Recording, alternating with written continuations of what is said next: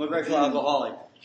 My name is George. Before I start, I always like to give my clarification that I don't speak for Alcoholics Anonymous. I don't have that right or that authority, nor does any other individual have that right or authority. Step 9, we've been going through this journey, and last week I got to speak a lot about the 8th step and talk about a little bit of 9th step stuff, because when I came in here, I was at a meeting and I heard something and I ran out and tried to clean up wreckage right away, because I thought that's what you're supposed to do as fast as you can. I was told to slow down.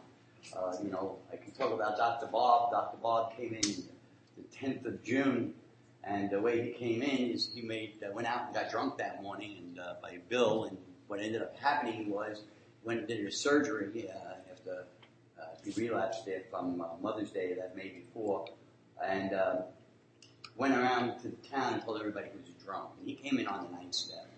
I believe for myself, this is only my experience, I came in on a second tradition. I saw the hope in the rooms of these people in Alcoholics Anonymous that I didn't think I was capable of getting. So we each get here in a different way. Some people come in the first half of the first step, some people come in the second half of the steps. The first step, some people come in on belief in God. We all get here in different ways, and we all come in a different place. And we all have to do all 12 steps, and it's better to do them in order, I was told, although when I was early on, my sponsor had me journaling and writing, so I was doing actual 10-step work before I even did a 4th step, but it was necessary for me to get some stuff out that way. So a good sponsorship is very key in the 9th step. I talked last week about my sponsor and I role-playing for the list that I made in my 8th step, and 9th step talks about a bunch of things, and the role-playing, I had a list about my mom, my sister, my brother-in-law, my ex-wife, and my children, people that were alive, people that were dead, financial measures, and I made a list of the things that I believed I owed immense for, and I went over them with my sponsor. It's very strange how I walk into the 9th step. I come into the 9th step with that I realized that it was nobody else's fault anymore. I had to look at my own life things and the harms I did to others. The big book talks in 2 places. One, it talks about it in page 18, where it talks about an illness, and we've come to believe that an illness affects involves those about us in a way no other human sickness can. If a person has cancer, we're all sorry for him, and no one gets angry or hurt, but not so with the alcoholic illness. For with it goes the annihilation of all things worthwhile in life, engulfs all whose lives touch the sufferers. It brings misunderstanding, fast resentment, financial insecurity, disgusted friends and employers, or lives of blameless children. Sad wives and parents, anyone can increase this list. Now, if this is what I'm bringing to the picture when I'm coming to my 9th step, I'm not bringing a lot of good stuff with me. A little later on in the big book, it talks about the tornado, the alcoholic's a tornado, roaring his way through the lives of others. Hearts are broken, sweet relationships are dead, affections have been uprooted, selfish and inconsiderate habits have kept the home in turmoil. We feel a man is unthinking when he says sobriety is enough. He is like the farmer who came up from the cyclone cellar to find his home room. To his wife he remarked, "Don't see anything the matter here, Mom. Ain't it grand, the wind stopped blowing." I can tell you lots of stories of when I say, "Ain't it grand, the wind stopped blowing." Not drinking is not enough for me anymore. It's not about drinking. It's not about it's about my inappropriate behaviors. Now I'm walking in here as a selfish, self-centered, self-seeking. I'm driven by fear, self-delusion, and self-seeking. And I created all this havoc to everybody in my life that meant something to me. And I always joke about how I saw the first step. If people only behaved the way I want, my life would be very manageable. It's amazing when people behaved exactly the way I wanted them to, I decided they should behave another way. So I wasn't even happy with that. So I had to find out that my defect in all my relationships in step 8, effective relationships with others, has always been my problem. My defective relationship comes down to one thing. It's me. It has nothing to do with what anybody else does. It has everything to do with what I do. So walking into step 9, what am I walking in there? I'm harmful, I've damaged people, I'm full of defects, I'm still blaming, I'm still justified in all my behaviors. It's all their fault. I'm discontent. I'm arguing. feel humiliated because I know I'm going to speak to these people and I know they're going to tell me exactly what's going on. I was evading. Like my favorite word is wallowing. It's another nice way of saying I'm full of self-pity. I had remorse. I felt burdened because I knew I was going to talk to these people and I knew I was going to have to pay some bills back, so I wasn't happy about that. I was reckless. I felt indifferent.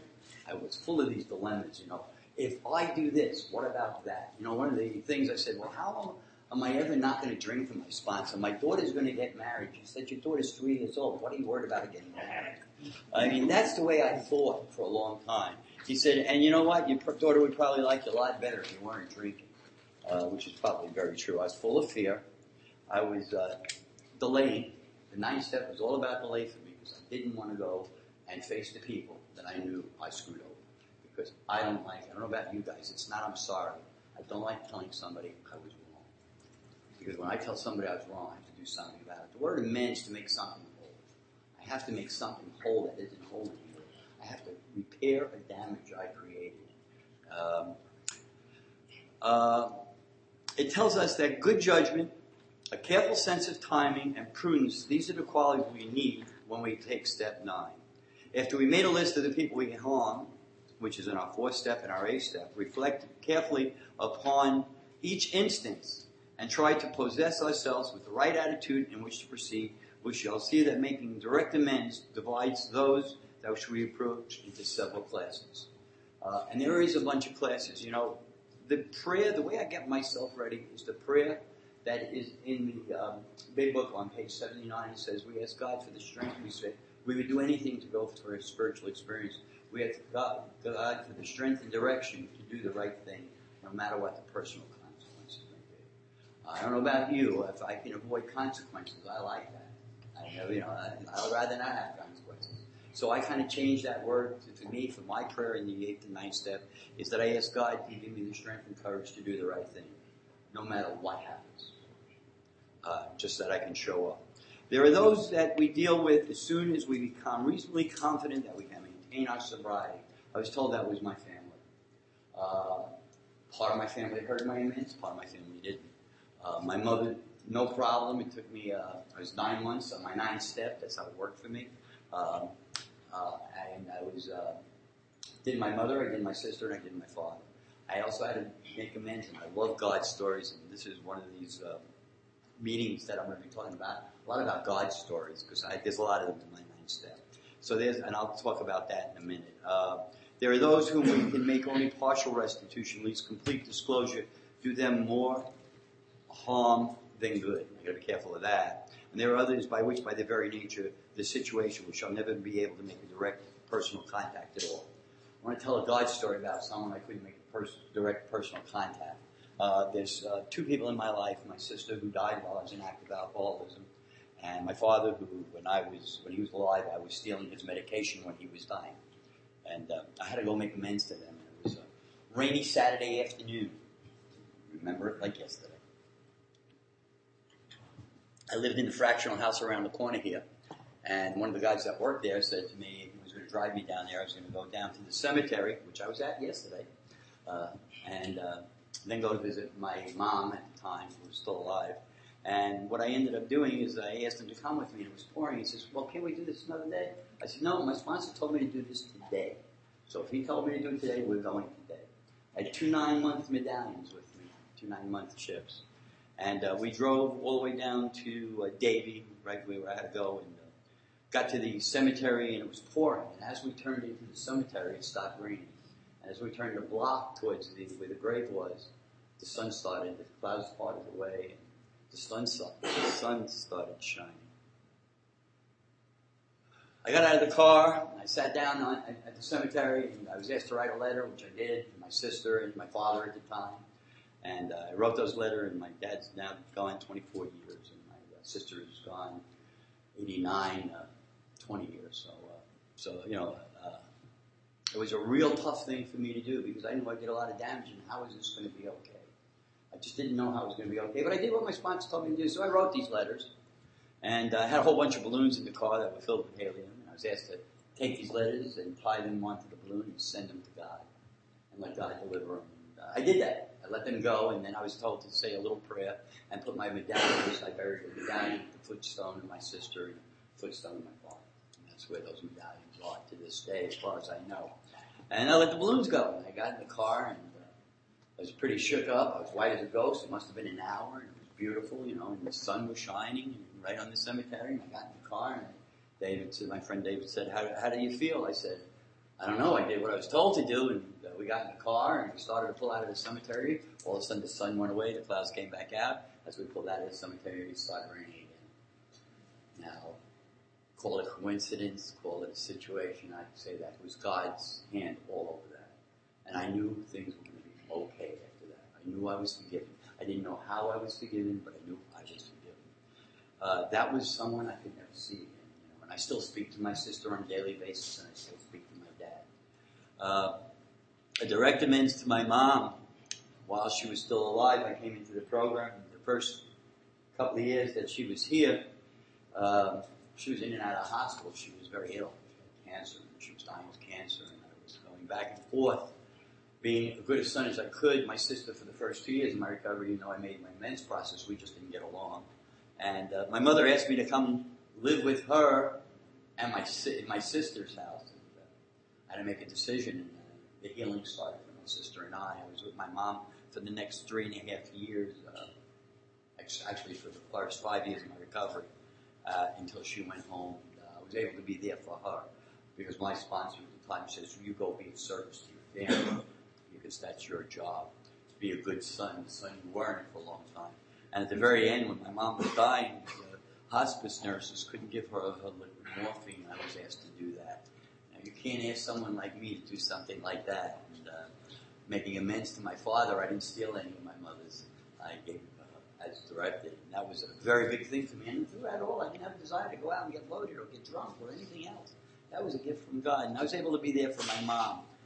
That journey took me to my sponsor, who had emphysema right after that, who was Christmas before he passed. I was over, I must have been 1994, I guess it was, 93, 94. I came in 94. It had to be 96 and 97.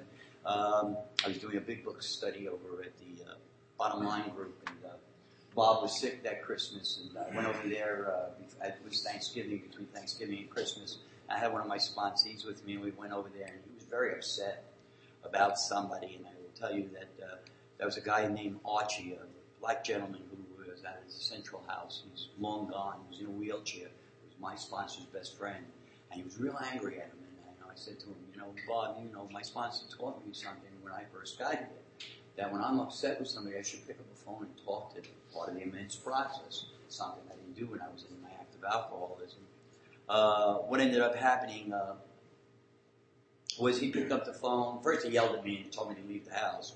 And then he called me back in, and he picked up the phone, and a bunch of us went to dinner. And there was 5 people at that table. Eddie Dalton, Helen Hart, there was myself, Bob, and there was, I think Randy was there. But there was a total of 100 plus years of recovery. We all had pizza. That was a Thursday night. The following Wednesday, Bob went home. And that Thursday, I was supposed to do this big book thing, and I didn't want to go do it. And, my friend Linda said to me, what would Bob want you to do? And she would want me to do the meeting. I said, but I don't want to do it. Bob just died. And so she said, well, let's go to dinner and we'll do the meeting. And I really didn't want to do it. She said, well, part of your men's process is the things Bob told you to show up for life is something you didn't do for a long time for your children and whatnot.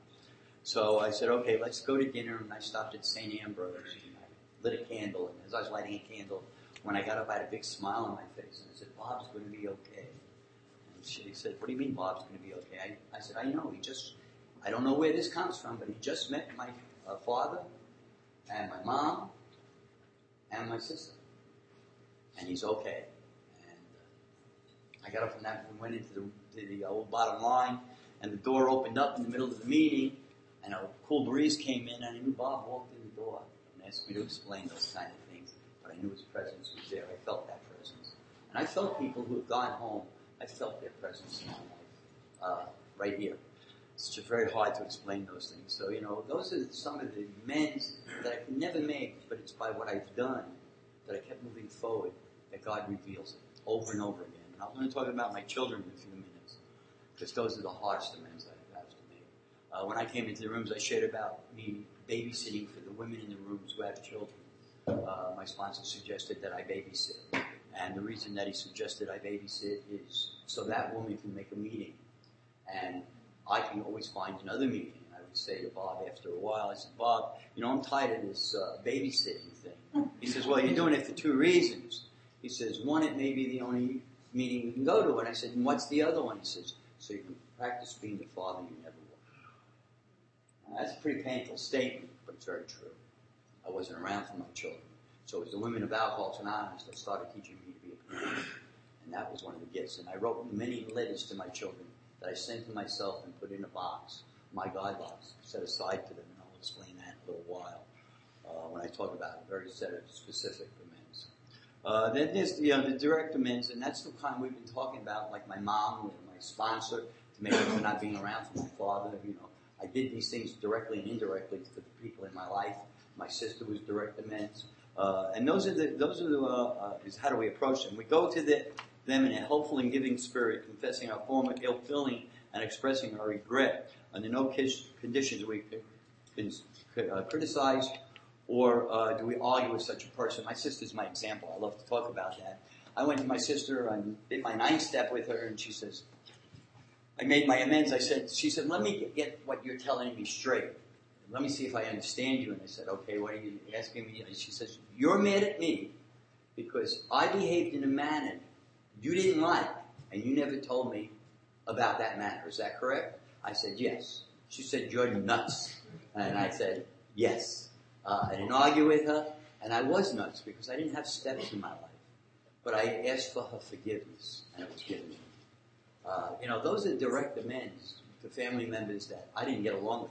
I love my sister. I spent the day there yesterday, which was pretty hard for me. We are there to sweep off our side of the street, not theirs.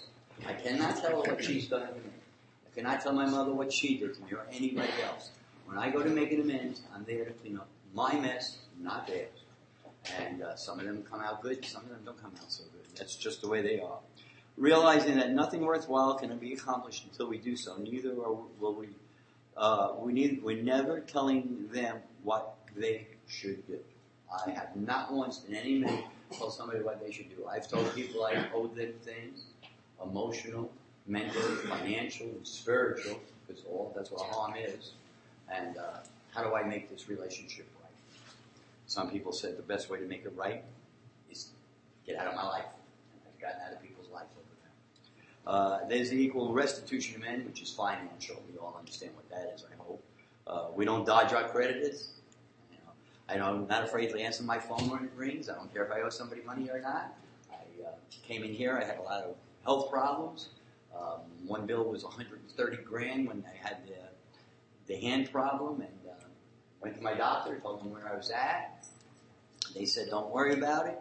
Call up the company. Let's see what we can work out. And they worked out a wonderful deal. Out of that $130,000, I think I paid about $5,000. The rest was forgiven because I did the right thing. It's about me going to these people when I owe something and say, I owe it. I'm not in a position to pay it. This is what I can do. It's about being responsible, accountable. And that's really hard if you're like me and you owed a lot of money. Like I said, when I walked in here, I owed over $500,000. Today, I owe about $40,000. God has been good to me. It says, there's a line in the 9th step which is very important to me. It says, we cannot buy our own peace of mind at the expense of others. I cannot go to somebody so I can feel good because it might be hurting them. It says we make direct amends to such people wherever possible, except when to do so would injure them or others. I've injured enough people that I don't want to do that anymore. We'll get to my children in a minute. When my daughter came to me a little over a year ago, there's many a time on that phone that I would like to tell her what I felt about her mother. Because I didn't, and I practiced something in the 10th step we'll talk about next week, that restraint. And I gave her all the letters that I had written for her, and she brought them home when she left After not speaking to me for 14 years, my daughter, she showed him to her mother, and her mother called me, and we have a working relationship today. I am so glad I didn't insert the foot in the mouth illness that I have a bad problem with, and speaking too soon, and practice that restraint.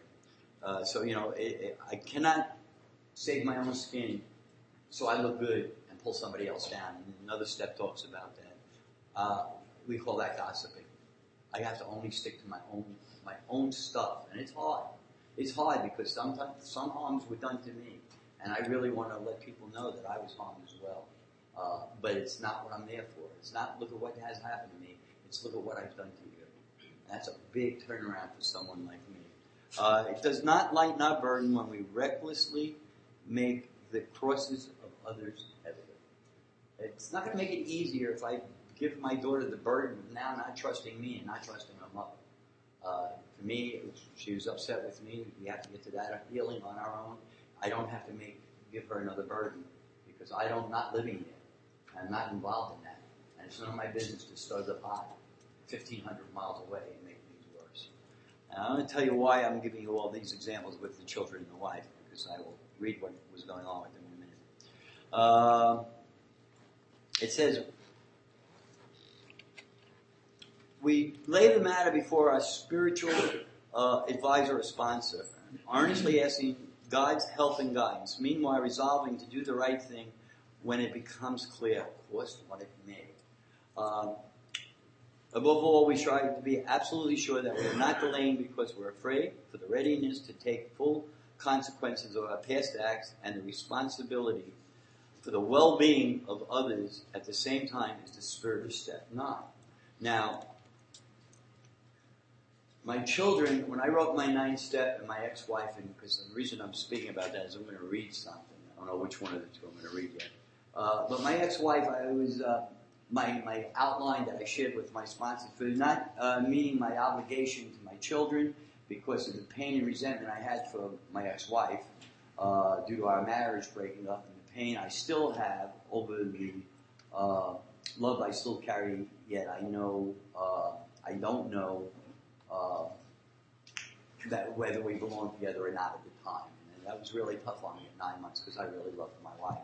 My children for not being there for them, making them promises and never keeping them, and for leaving my daughter and not letting her know when I finally decided I was, going to lose touch with my children because of the pain I was carrying. And there's a letter that I wrote about that.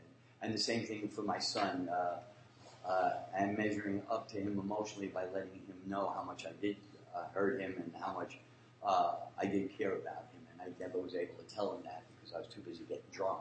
Now, I got to my 9th step in November of 94, and my sponsor had me write a letter to my children telling them how I was, it was a long time since I had spoke to either of them. It was 94, I was here. I hadn't spoken to them since 1986, so it was a while. My daughter was born in 86. She was 6 months when I left her. And then I left a meeting at 6 months of sobriety and was serving papers to give up my children. And I fought with that, and I came into these rooms, and Ben T asked me a question when I was doing my, when this was all about. He asked me what kind of custodian I was to those children. And I started telling him all the things I did for my children. And he said, I didn't ask you what you bought them. And he asked you what kind of custodian you were. Then he said to me, well, what kind of, I told her all the things I did. He said, I didn't ask you what you gave him. I asked you what kind of custodian you were to them. And I woke up in AA in about 6 months of sobriety, finding out I was an absentee parent. The one thing I didn't want to do is be like my father, emotionally not available. And that's exactly what I became, emotionally not available. And that was very painful for me. So I sat from 94, 93 when I got the papers, to 94, and in 95 I legally signed my children over. And I don't regret it. I mean, I would probably do it differently today because hindsight is always great to have because things change and we look at things with a different clarity. But in March of 1995, the day I signed the papers, and there was a decision I had to make, I wrote this letter, and I'm going to share it with you guys.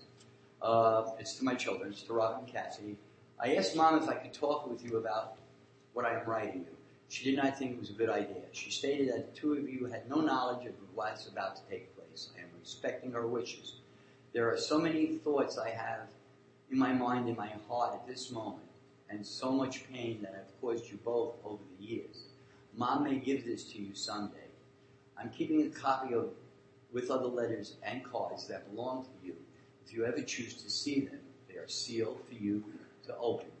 You are aware by this time that your dad is a sick person. That is not an excuse for my behavior. It is just a fact. Your mom has been asking me for the last year to relinquish my legal rights to you so that Brian can become your legal father. This is the toughest decision I will ever have to make. I prayed about it for a long time. I've spoken to other people who are in the same situation or similar situations. There are as many answers as there are people. The decision is mine and mine alone. I arrived at it by lots of prayer, meditation, and thought. First, I want you to know this decision is being done out of love. You see, Robin and Cassie, you were born to Eva and me at a time where there was much love between us.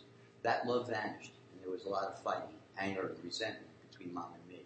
These feelings had nothing to do with either of you, because we both love you very much and always will. As I stated in other letters to you prior to this one, was me who was doing wrong, not you.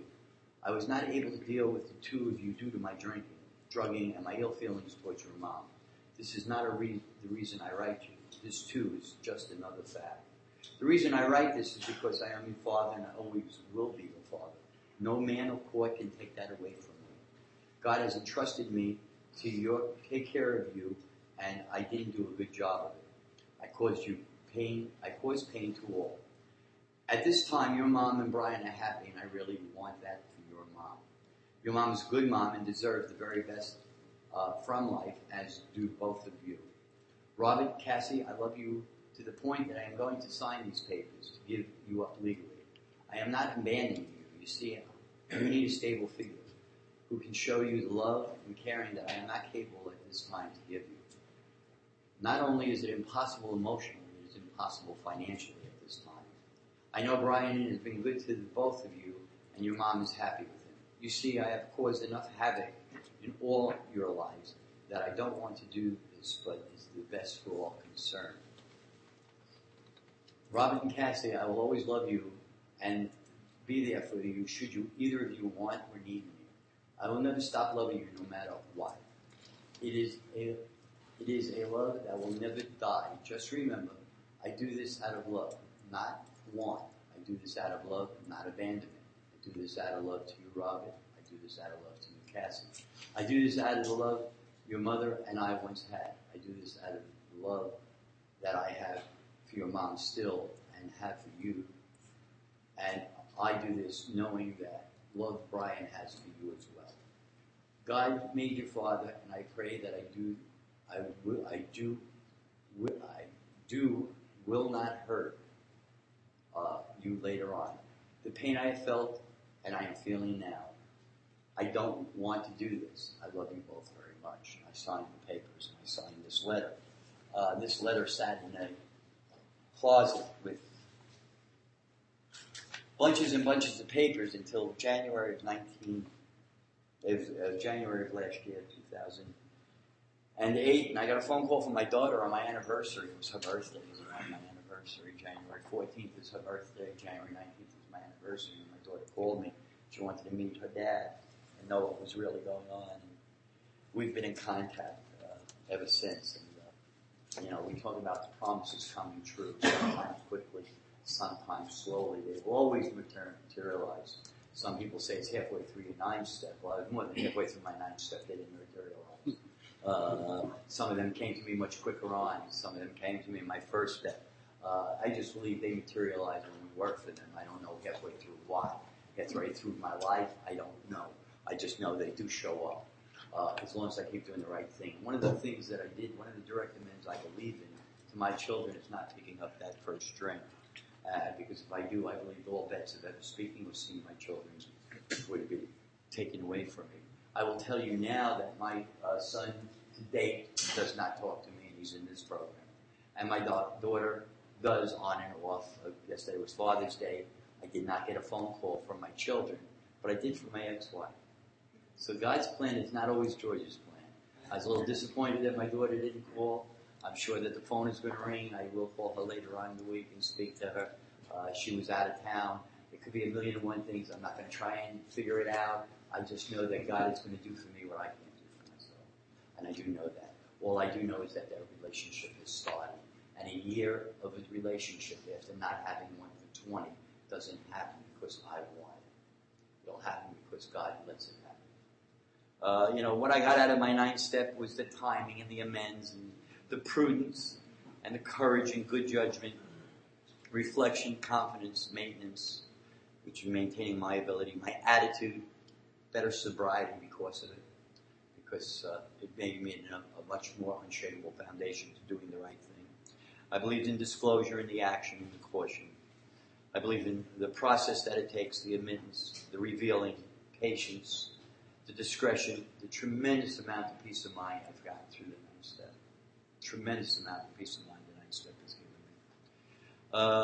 Willingness to keep going forward, responsibility, tremendous freedom, discretion, balance, financial responsibility to some degree, I will say. There's a lot of work in that area still. I learned about that quiet time, well-being. I learned about honesty, more tact, a lot of forgiveness. Learned a lot more about humility in the 9th step. Helpfulness, common sense, kindness, being sensible. If you know me, that's a big one. I learned about being steady, purposeful. I learned about rest and relief, changing, frankness, awareness, being forthright, concern for others, generosity. I learned a lot about a lot of principles in the 9th step. Most important principle is it's not what I can get out of something anymore, it's what I can bring to it. And the best thing I can bring to it is my whole self. I learned about guidance and prayer and readiness to meet these situations. I learned a lot about meditation and God consciousness. One of the things that I will tell you, I said last week about leaving room in the bottom of your list. I'm going to end with this one. I was working at Denny's when I was newly sober, and there was a guy that came to visit his father and came into Denny's when I was working there, and there was a guy, I took a loud punk radio out of a Saab in 1985 or 86, and it wasn't on my 9th step list, and I saw him, and after having making all these amends that I made along the way, I said, oh, hell, what do I do? So I said, I need to talk to you. And I went in the back, I prayed, I called my sponsor. He said, why don't you invite him over to your house and clean up the wreckage? I wasn't in a position to pay for that radio, but I did bring him over to the house that I was living. It was in a fractional house. It was a sober living environment with people with more than a year. And we sat in the backyard by the pond. And I told him the story about the lie I told him, and he knew it all along. He says, listen, George, I know that you stole that radio. I'm not interested in radio. What I'm interested in is that you stay sober and you help someone else. You pass that forward. The 9th step is all about passing it forward. What was so freely given me by those people that loved me, showed me how I can pass it forward from all the pain I created for others that I don't have to do today. I am so grateful for the good sponsorship and the good people that have guided me through my steps, especially step 9. And a loving God that has caressed me when I was in a lot of pain. Not ever thinking that I had to speak to my children again and restoring that to the degree he has. I do know there's plenty of work that is going to come out of step 9 in God's time, not in George's time. Thank you for letting me share on step 9.